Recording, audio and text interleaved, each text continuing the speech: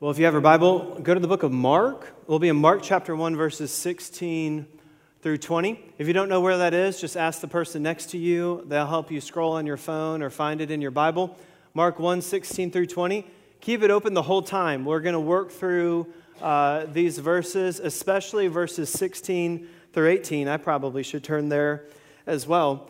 As Pastor Eric kicked off last week, the book of Mark, helping us understand that when Jesus intervenes in a life, he did not come just to change a little bit about you.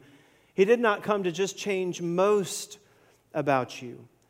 When Jesus comes into your life, when you become a follower of Christ, there is not an area of your life, a stone that is left unturned, a shadow that is not lit. There is not a squared off corner section of your life that does not get affected by following Jesus. Jesus changes everything. The context of the book of Mark leading up to verse 16 in chapter 1 is a group of people who have been long awaiting someone who was supposed to come and change everything. God's people in Israel, as they were waiting there in the region of Palestine that God's people existed in at this time, they were waiting for someone known as Messiah, the Christ, who would come, who would change everything about their way of life. Now, the change that the Messiah would bring is different than what they were expecting. You see, they were expecting someone who would come and make everything right for them again, as if it ever had been that way in this world. They were expecting someone who would come and help them be the superior people who would rule over everybody else in their kind of folklore mixed with Christianity, in their minds how it used to be, but it was never really like that.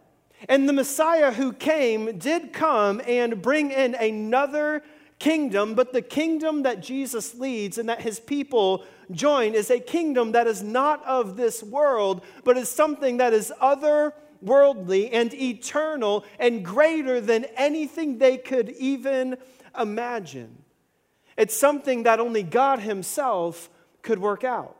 In fact, that's why Mark begins in chapter 1, the first few verses, pointing back to the book of Isaiah, very first few verses, chapter 1, verse 1, the beginning of the gospel, the good news, the story, the message, the proclamation of Jesus Christ. That word means Messiah, the Son of God. As it's written in the prophet Isaiah hundreds of years ago, I send my messenger who will prepare your way, the voice of one crying in the wilderness, prepare the way of the Lord, make his path straight. And a guy named John showed up and said, the Messiah is coming. The Messiah is coming. And the one who is coming is not just another prophet. He is God himself, God, the Son of God.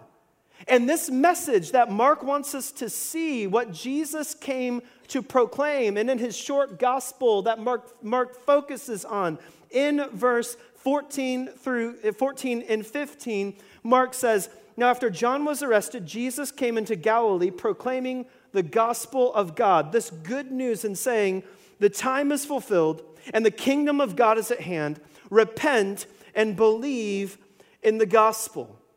That a message has come for those who are waiting of God's good news, that he has arrived. And the way to enjoy and embrace this good news is to repent, turn from the way you're going, and believe God and follow him.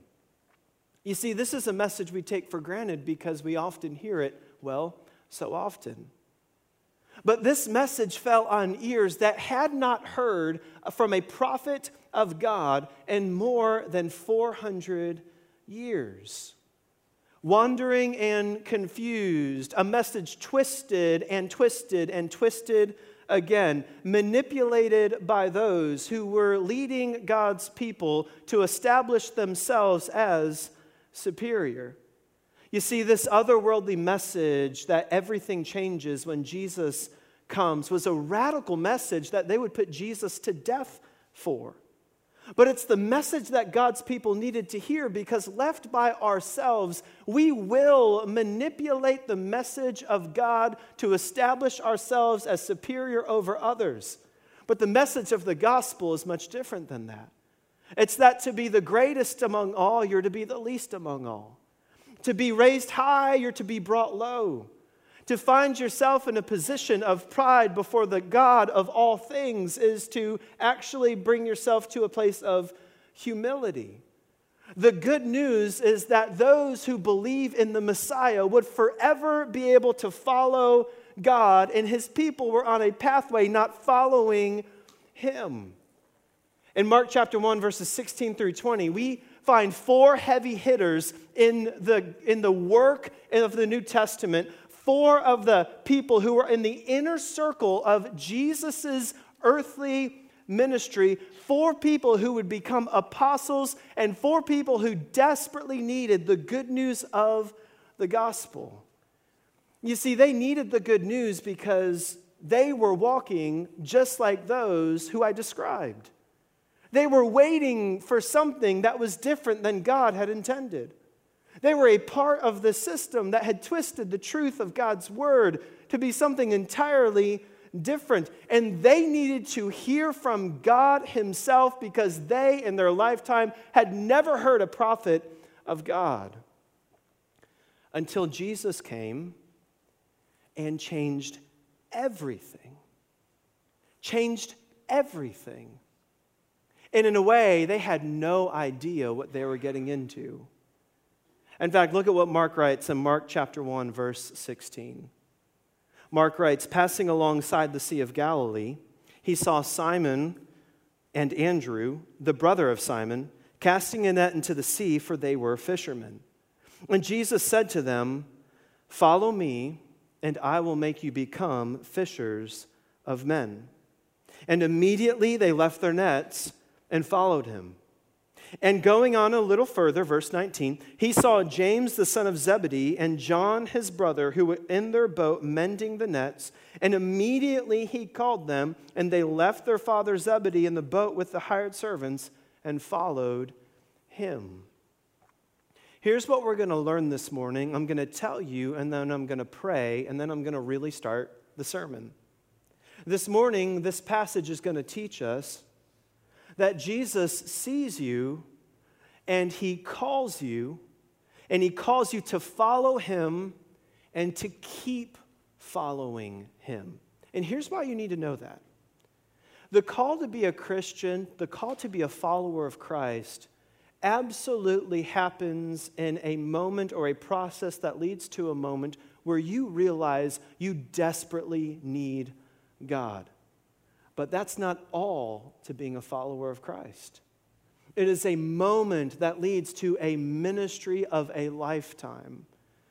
It is a decision that leads to the direction of your life.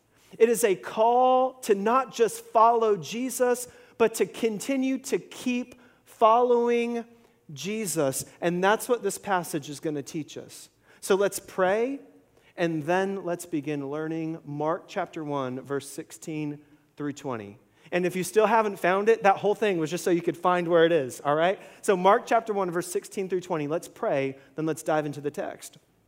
Father, I pray that you'd give us wisdom and understanding from what you have to say to us in Mark 1, 16 through 20. Lord, I pray that you'd open our ears to hear, open our eyes to see, our minds to believe, our hearts to follow. Lord, help us to walk out of here because of your word, more in love with Jesus and more like him than when we came in. And it's in your name we pray. Amen. You've been somewhere before where you got into something and did not realize what you were getting into until you got into it, right? I have this conversation all the time with young married couples. It is a beautiful conversation where they are so excited about the wedding, and they ought to be. And they're really excited the first few months of marriage, and they ought to be. And then around month 6 or 8, I have a conversation and say, how's it going? And they say, this is great. I didn't know it'd be this hard, right? And I get to encourage them in premarital counseling and remind them again, it gets wonderful around year 30 statistically. And so you got like 29 and a half years to go. You're going to be great. Just stick to it. Stick to the process. And they begin saying, I did not know it was this hard. Now, for you who are single, not everything about marriage is hard, but there are hard things about marriage. Or for someone who just had a baby, it's so awesome to visit them in the hospital, and the next day when their endorphins are still on a high and it's their very first kid, and they're really excited about the whole process, and adrenaline is flowing, and they say, I cannot believe that he or she is mine. And then a few days later, when they haven't slept since they said that, they're saying, I did not know it would be like this. Or maybe you have found yourself like getting promoted at work or making rank in the military. And in that moment, you're so excited to finally be in charge. And then 6 months later, you're in charge. You go, I did not know it would be like this. Here's why I want to share that with you, so we can linger in that for a moment, where when we get into something, realizing we did not know what we were getting into, I want you to feel that, because God himself, in his relationship with you, never has that moment. He never, ever walks in relationship with you and says, I did not realize that you would be like this. Now, you may turn and have that response to him. I did not know you would demand this of me. But there is never a moment where God, in his complete knowledge of who you really are, beyond who you think you are, the deepest depths, the corners of your soul that you hide from yourself and others, where he does not know exactly what's there and still calls you anyways. Look at chapter 1, verse 16. Jesus is passing alongside the Sea of Galilee, and he looks out and he sees fishermen. Now, I had a season in life where I spent a lot of time with people who made their living on the ocean, and the reality of the culture of fishermen is probably true of the reality of sailors today. They're not the high-class people for the most part. I was there. Right? I can say that. Right? They have a culture about them. You see, we forget sometimes when we see Peter and James and John and Andrew that they actually had a life before Jesus.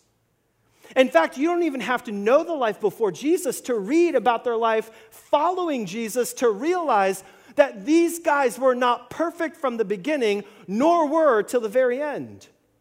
I mean, we're talking Peter, who became the leader of the group. Actually, James, historians, it doesn't matter. Like Peter, who became like the mouthpiece of the group. When Jesus was being crucified, after Jesus told Peter, like, you're going to deny me, he's like, no, I will not. He's like cussing out a slave girl, denying him like crazy. I have no idea who this is. Peter, confronted by Paul in the book of Galatians, even after he's leading the church, because he was going back to his former Jewish way of life and neglecting those who need the gospel. We're looking at Andrew. Now, I really don't have anything bad to say about Andrew, because I really just try to stick to Scripture and what we know. But man, Andrew was one of the disciples who, when Jesus was crucified, all of them abandoned him. We're talking about James and John. They come up to a city of Gentiles, and they deny kind of the gospel, and they move about on their way. And James and John are like, Jesus. James is like, do you want me to call fire down on this city? Like, I will just call fire from heaven, as if like that was his to do or whatever. Like, super passionate, super devoted. This guy, James, also abandoned Jesus. And then we have John. John's story is really interesting. Other than Paul, he wrote the second most of the New Testament, the book of John and all the Johns, 1st, 2nd, and 3rd John, and then like the book of Revelation. Like like John the Apostle, Peter, Andrew, James, and John, or in here it's Simon, Andrew, James, and John. He, at the crucifixion of Jesus, or when they go to arrest him, he is like the gentle guy. Everyone loves him, super social. In every interaction of the gospel that John shows up, he's with somebody else.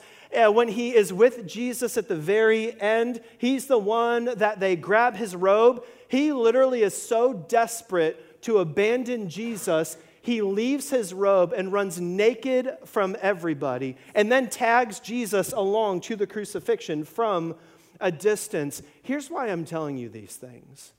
Number one, because they're in the Bible. But number two, you need to know these were just four ordinary guys. There's nothing special or unique about them. In fact, Jesus is walking along and he sees them for where they are, and he, in his omnipotence, knows exactly what's going to happen. And he calls them anyways. You see, you need to know that God sees you. He sees you. There is never a moment of illusion where God looks at your life and says, oh, they're good to go. That's not even the gospel, is it? The gospel is that God sees you while you are an enemy. God sees you while you are dead in your sin. God sees you while you are a trespasser. God sees you as the one for whom he had to die just to make the way for you to come back to him. And he calls you anyways. He sees every corner of your life that you hide from others. He sees every mask that you put up so that others would not see what's behind it. He knows you deeper than you know yourself, and he saved you from more sin than you will ever be aware of. He sees all of that and still calls you anyways. You see, when God calls you, he has already taken into account your stupidity. He's already taken into account the ways that you will fail him. And he calls you anyways. He sees you and he calls you. You need to hear that this morning. Because in an age where we can spend hours scrolling through the masks of others' lives and the persona that they put out, we take very little time to actually ask the question, who am I really, and what does God really see about me? Where we so easily can mask the reality of our own lives. And that sounds negative and only masking the negative things, but hang out with any middle school group long enough, and I've come to know as an adult that we're all just 12-year-olds that have grown up. That we too hide not just our weaknesses, but also our strengths so that others would see us different than we really are. You need to know that God sees you exactly as you really are, and he calls you anyways. He doesn't have a moment where he is surprised at what he finds. He knows it all, and he says, that one is mine. He sees this with Peter and John and Andrew and James. He saw them doing their job, casting their net, seeing as fishermen. He knows what's going to happen. Y'all, Jesus made them. He knows exactly what they're about and what they will not be about and how he's going to have to redeem them and work through them. He sees you as well. But not only does he see you, he sees them and he calls them to follow him. Look at verse 17. Mark writes, and Jesus said to them, okay, so just for a moment, picture that everything about you that you don't ever want to be made known is known by God, because it is. And in that moment, God sees you, and then he calls out to you, and he says, follow me, and I will make you become fishers of men. Oh, look at the language here. Look at the language here. Follow me. If you're a Greek nerd or whatever, this is an adjectival command. He's like, following me will lead you to become fishers of men. It doesn't translate well. Okay, just follow me. That's the matter. Follow me, and you will become a fisher of men. Jesus is helping them see, if you follow me, if you make this direction, the decision of your life will be something different than you are doing right now. It'll be related to what you're doing right now. God made these guys. He knows how they know how to do what they do because he made them to do what they do. He made them, but he wants to help them see that I made you like you are so you can do just more than you can do. A decision that leads to a direction. When I was 16, I was watching the Olympics. They're coming up, and I'm watching as people qualify this morning. That doesn't matter. As people qualify for the Summer Olympics, and I was watching, and I saw the Olympic triathlon because, apparently that was the most entertaining thing they could put on was the triathlon, and it was the half marathon part. And I was watching this, and I thought, how hard could it be to run a half marathon, right? You just run until you're done. And I thought I was tough. I'd never trained for a half marathon. I thought I was somewhat athletic because I played sports. And just to be honest, in my twisted mind, it was the women's event, and I thought I could beat them, And so I found out what the time was, and I got a $5 bill, and I put it in my board shorts pocket. I was in Florida, and I mapped out on MapQuest a 13-mile run, and I thought, okay, and I got my little watch, and I set it, and I just started running and thought, okay, I'll stop at the Lil Champ. Anyone from Florida? Lil Champ? No? Okay, just me. All right, there we go, Anthony, that's right, 9:04. And go Jags. And so I thought, there's a Lil Champ right there, and I'll just stop there. I'll grab a Gatorade. It's only 13 miles, right? How many water stops could you need? And so, and then I'll just make my way home. And I want you to know, man, I completed that. I did. I didn't walk for weeks afterwards, but I completed 13.1 miles because when you're 16, you can do that. If I tried to do that now, I would just die. It's just what would happen. I would die, and you guys would get a new location pastor, and that's about it, right? That's what I did. I couldn't walk for weeks. I was so deeply, desperately underprepared because it turns out that the decision to do a half marathon ought to produce not just a moment, spur of the moment night of running a little bit, but you actually have to work your way up to get there, right? I know this is shocking. This is shocking for some of you. You actually have to know how your body responds. You have to actually plan out hydration. Lena, as a nutritionist, right? I don't know, she'll help you later, maybe. I don't know. You have to actually plan out your nutrition. You have to know not just how much to take, but when to take it for maximum performance. You have to stretch. Who stretches when you're 16? You have to stretch so that nothing happens. And then on top of that, afterwards, there's a whole recovery process that does not involve a Nintendo 64, because that's what I had when I was 16, right? That does not involve sitting in front of a screen doing nothing in order for your body to come back down. And the problem was I had no idea of that process when I made the decision to run a half marathon. You might be saying, why in the world are you telling me all of this?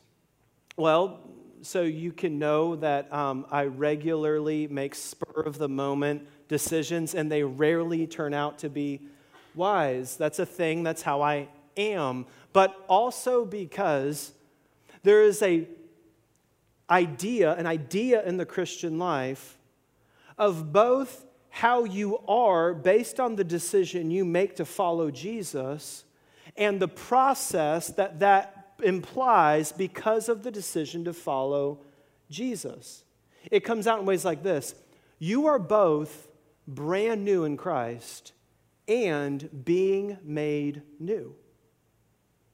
Did you know that when you trust Jesus as your Lord and Savior, when you confess your sin, you are both made completely holy, blameless, beyond reproach in Christ in that moment, and also being made holy as God is holy.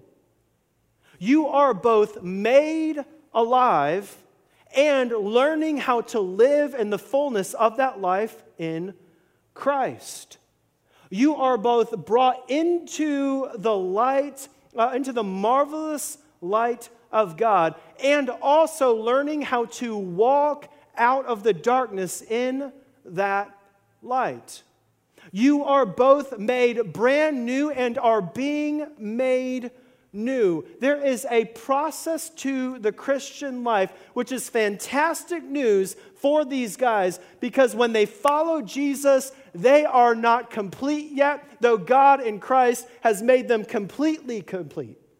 They are both positionally followers of Christ and in the process of following Christ. And here's why you need to know that. Because the call to follow Jesus really is a decision that yields the direction of your life of continuing to follow Him. And what it looks like for you and for me to follow Jesus has some similarities. But God has made you to live out your call in following Him different than me.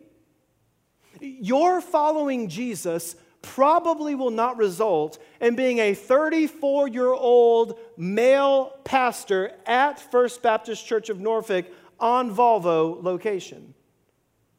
Your following Jesus probably will not look like Peter or James or John or Andrew as young 20 to 30-something-year-old Middle Eastern men with Galilean accents.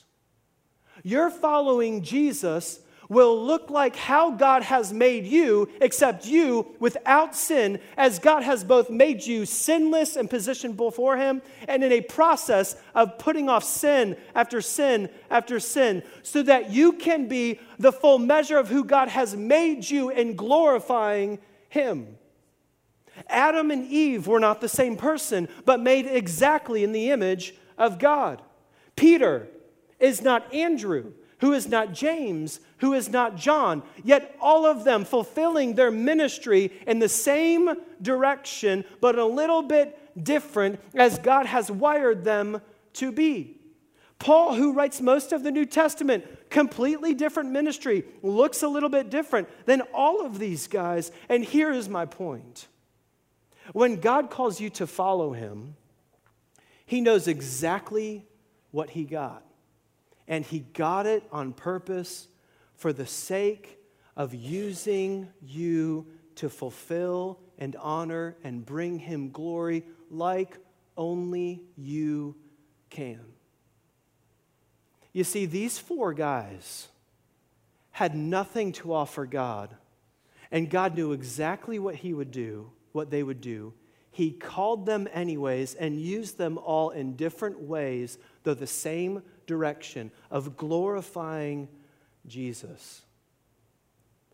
How freeing is that as a follower of Christ? That the aim of your life is not to be like Tim Whitney. Y'all ought to praise God about that. The aim of your life is not to be like Billy Graham.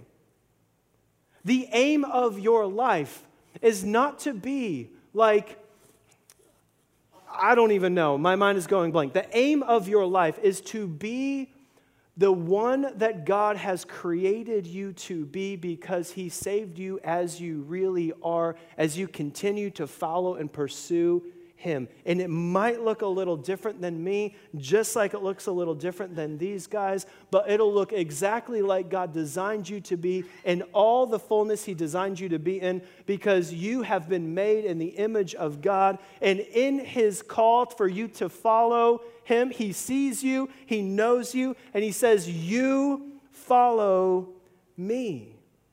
You follow me. You follow me. Following Jesus is a decision in your life that yields a continual direction of day after day, following Jesus so that you can bring him glory and honor in the way that you can and I cannot, and he gets glory from everybody in all of the ways that we can fulfill the glory that he's designed us to give him together. Or in maybe a little bit more terms that the Bible uses often, that every member of the body serves a function.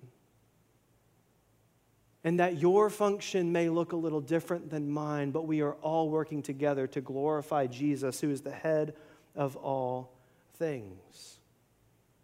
And for many of you, this isn't a brand new thought. You know you're a little bit weird or different. The temptation, however, is to use this reality to justify not just something that's strange about us or our strength, but to justify sin. This is how I am made, therefore, that's okay and a part of me. And that's not at all what's going on.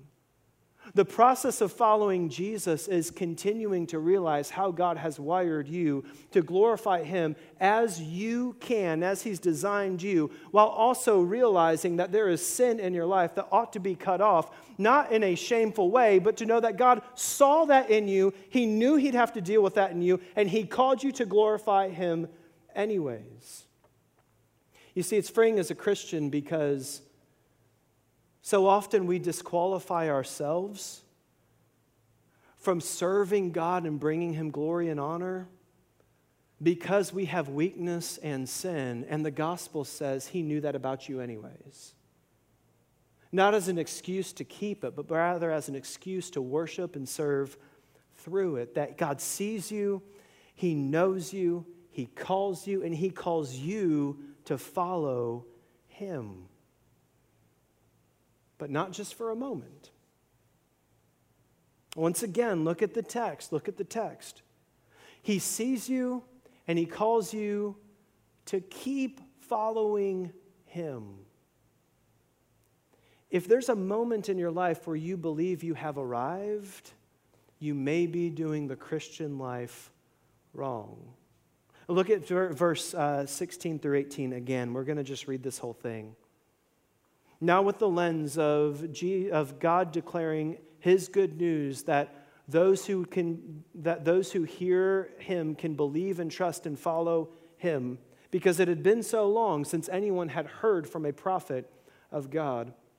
And that Jesus is going along calling these people who are just like regular people, who got issues, who have weaknesses, who have faults and failures, people like me and you. He's passing alongside the Sea of Galilee, and he sees Simon and Andrew, the brother of Simon, casting a net into the sea, for they were fishermen. He knew who they were. He knew what they were about. And Jesus said to them, "Follow me." He called them to follow him, and I will make you become fishers of men. And then verse 18, and immediately they left their nets and they followed him.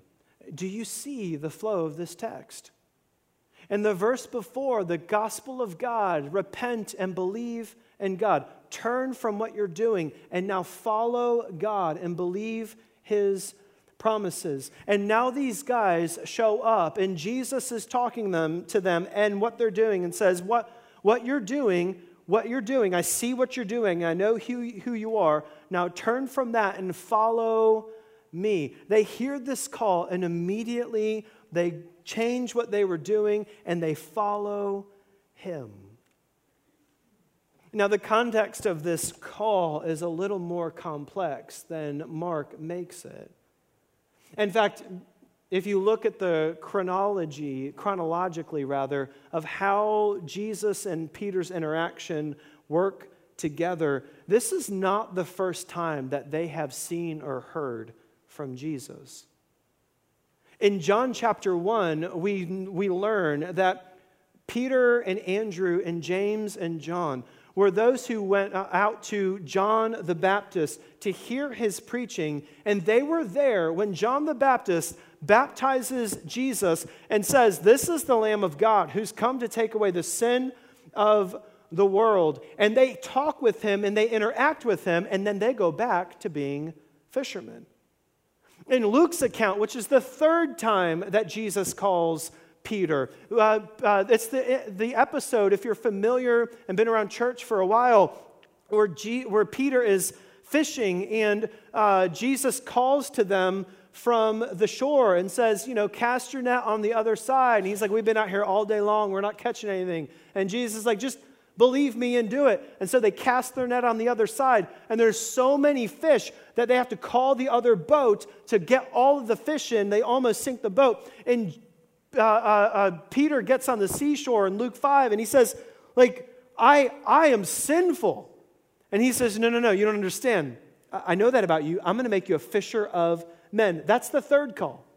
This second call that Mark is referring to chronologically as this all plays out comes after Peter understands that Jesus is the Messiah, but before he is told through that account in Luke 5 that he will be the one of the apostles and leaders of the church. This is a call to engage and equip himself for ministry. This is a continual process of Jesus calling Peter to be who he has made him to be, even though right now he only sees himself as just a fisherman. But the problem with Peter and with all of us is if we're not careful, we can get distracted on the journey and pathway of following Jesus and find ourselves off the path completely. Peter's going to find himself there. We talked about that earlier. He will, and you've probably found yourself there before. Where somewhere along the way of Jesus is calling you again and again and again to follow him and to follow him and to follow him, you get off the journey and somewhere different, and before you know it, you're lost and cold, directionless, not understanding how you got there in the first place. One of the things I like to do, I enjoy hiking, I really do. Because I meet all sorts of weird people. In fact, the last hike that I went on, and there's just something manly about, not showering for days at a time and climbing up and down mountains and all that kind of stuff. It's weird. The last time I met this really weird guy, I actually have a picture of him right here. You might, there's that guy. And he said he leads worship by day. I don't know. And so he was a lot of fun. I'm just kidding. That's Lance. That's our worship leader. You're welcome. He didn't know I was doing that. That's good. But one of the reasons that I do is number one, because sometimes I just need to get away and walk. I just do. I have an office job, and I'm wired different than to be in an office all the time. Walls make me feel closed in, and so just to go walk is really healthy for me. But also because there's something wonderful about engaging in God's creation as he designed it to be. In fact, just a few, 2 nights later, we were passing by this, and that's probably the coolest picture I've ever taken, at least on the Appalachian Trail. Just beauty as it was designed to be. It was right after a storm had blown through. Well, that storm that we slept through the night before, where Lance was sitting, getting his sweet picture taken, you're welcome once again. We started earlier that day and ended at a shelter and a set-up camp. And about 5:30 that morning, we saw 2 hikers' headlamps pass by the path as it went. Didn't think anything of it. Woke up later, continued to get ready, got our packs loaded up, and then we had a couple-hour trek to the top of where we were going next for the next overlook. I got up there, and if you've never been on the trail, what you do is on the Appalachian Trail, it's a white markers, and every so often you see another white blaze, and you just know that you're on the trail that way. If it's been a while since you've seen one, you realize you're off trail, and you're just making stuff up, and that's not good, because there are bears and things. And so you try to make your way back to the trail, back to where you last saw, so that you can continue to reorient and make your way forward. Or if you're awesome, you get a map and navigate and pick some waypoints and find where you are. But I'm not that awesome, and so I just use the white blazes as I go. Well, after we went up, we started to come down, and we stopped for water because it was pouring down rain, like 32 degrees or something like that.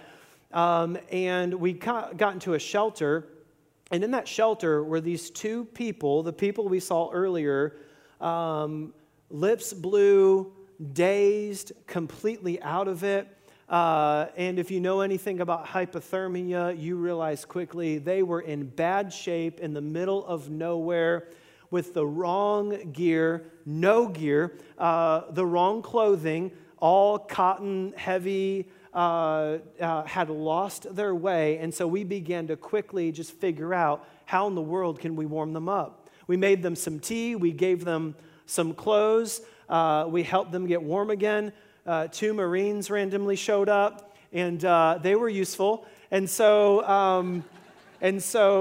they, after we got them warmed up and resettled and they were talking okay again, we had a long way to go for our next thing, and they happened to be going back to the parking lot they started from. And I asked them, like, what happened? How did you get so turned around? Well, they started out with the wrong stuff completely, didn't have the right equipment, didn't take the time to know how to navigate, got to where the lookout was, got cold and confused and turned around, wandered around for the next 7 hours in inadequate clothing, soaking wet, 30-something degrees. They said, we knew we were in trouble when we found this random lady in a poncho who looked at us and said, y'all are going to die, and then turned around and left. And what happened was, as they described it, they went up one side, were supposed to come back down, but then found the wrong side of the trail, continued on, got off trail, and were in the middle of nowhere, and happened to happen upon this shelter as they were sitting there, freezing their tails off. Now here's why you need to hear that story, because it visualizes how easy it is to get confused and get off the process and pathway of God's work in your life to make you like Him and to follow Him. That what happened was, for just a second, they got distracted, and then they got distracted again, and then life took over, and functions took over, and they couldn't think straight even if they wanted to. You see, if we sound like the heroes of that story, we're not. Because what happened was, the morning before, we were coming through a parking lot, or a few hours before we stopped for that night, and we were out of water, and we're looking for water, and some nice stranger had a bunch of water and refilled our stuff so we could stop where we were. You see, that person, those people were able to be saved simply because someone came along and helped us reorient ourselves, equip ourselves properly to be properly on the path to help somebody else out. Here's how this applies. You see, you are uniquely called by God, and all of us are uniquely called. You are uniquely equipped by God to do ministry and glorify Him like nobody else can. And in the same way that someone else was able to serve us well so that we could serve others, God in His design has the strangeness about you and the strengths about you that make you so that you can use those things to glorify Him in a way that nobody else can. And if you're not careful, you will find yourself off the path. And what God wants you to know in Mark chapter 1, verses 16 through 20, is that He sees you. He knows how you are. He's called you. He's called you to follow Him, and He's called you to keep following Him. And so here's the question of application. Where in your life have you been hesitating to follow Jesus? Where in your life have you been hesitating to follow Jesus? Like, Jesus knows who you are. And if you're not careful and don't know the gospel well enough, you just might be tempted to hide who you are from God Himself. And you can't turn from what you don't realize you're not on. Where in your life do you keep from following Jesus? And as we respond, would you take the time to ask God to help you get back on the path of following Him, because it is a decision that yields a direction. You've got to keep following, keep looking, keep staying on the path, keep going, and watch as He not only has made you alive, but continues to allow you to live in Him. That He has not only made you holy, but is making you holy as you follow Jesus. That He has not only called you in a moment to salvation, but now is with you as you work out your salvation in fear and trembling. Where He has not only called you on mission, but has a unique ministry for you to be on that I will never fulfill. And you will never fulfill if you don't stop and get back on the path. Where have you been holding back from following Jesus?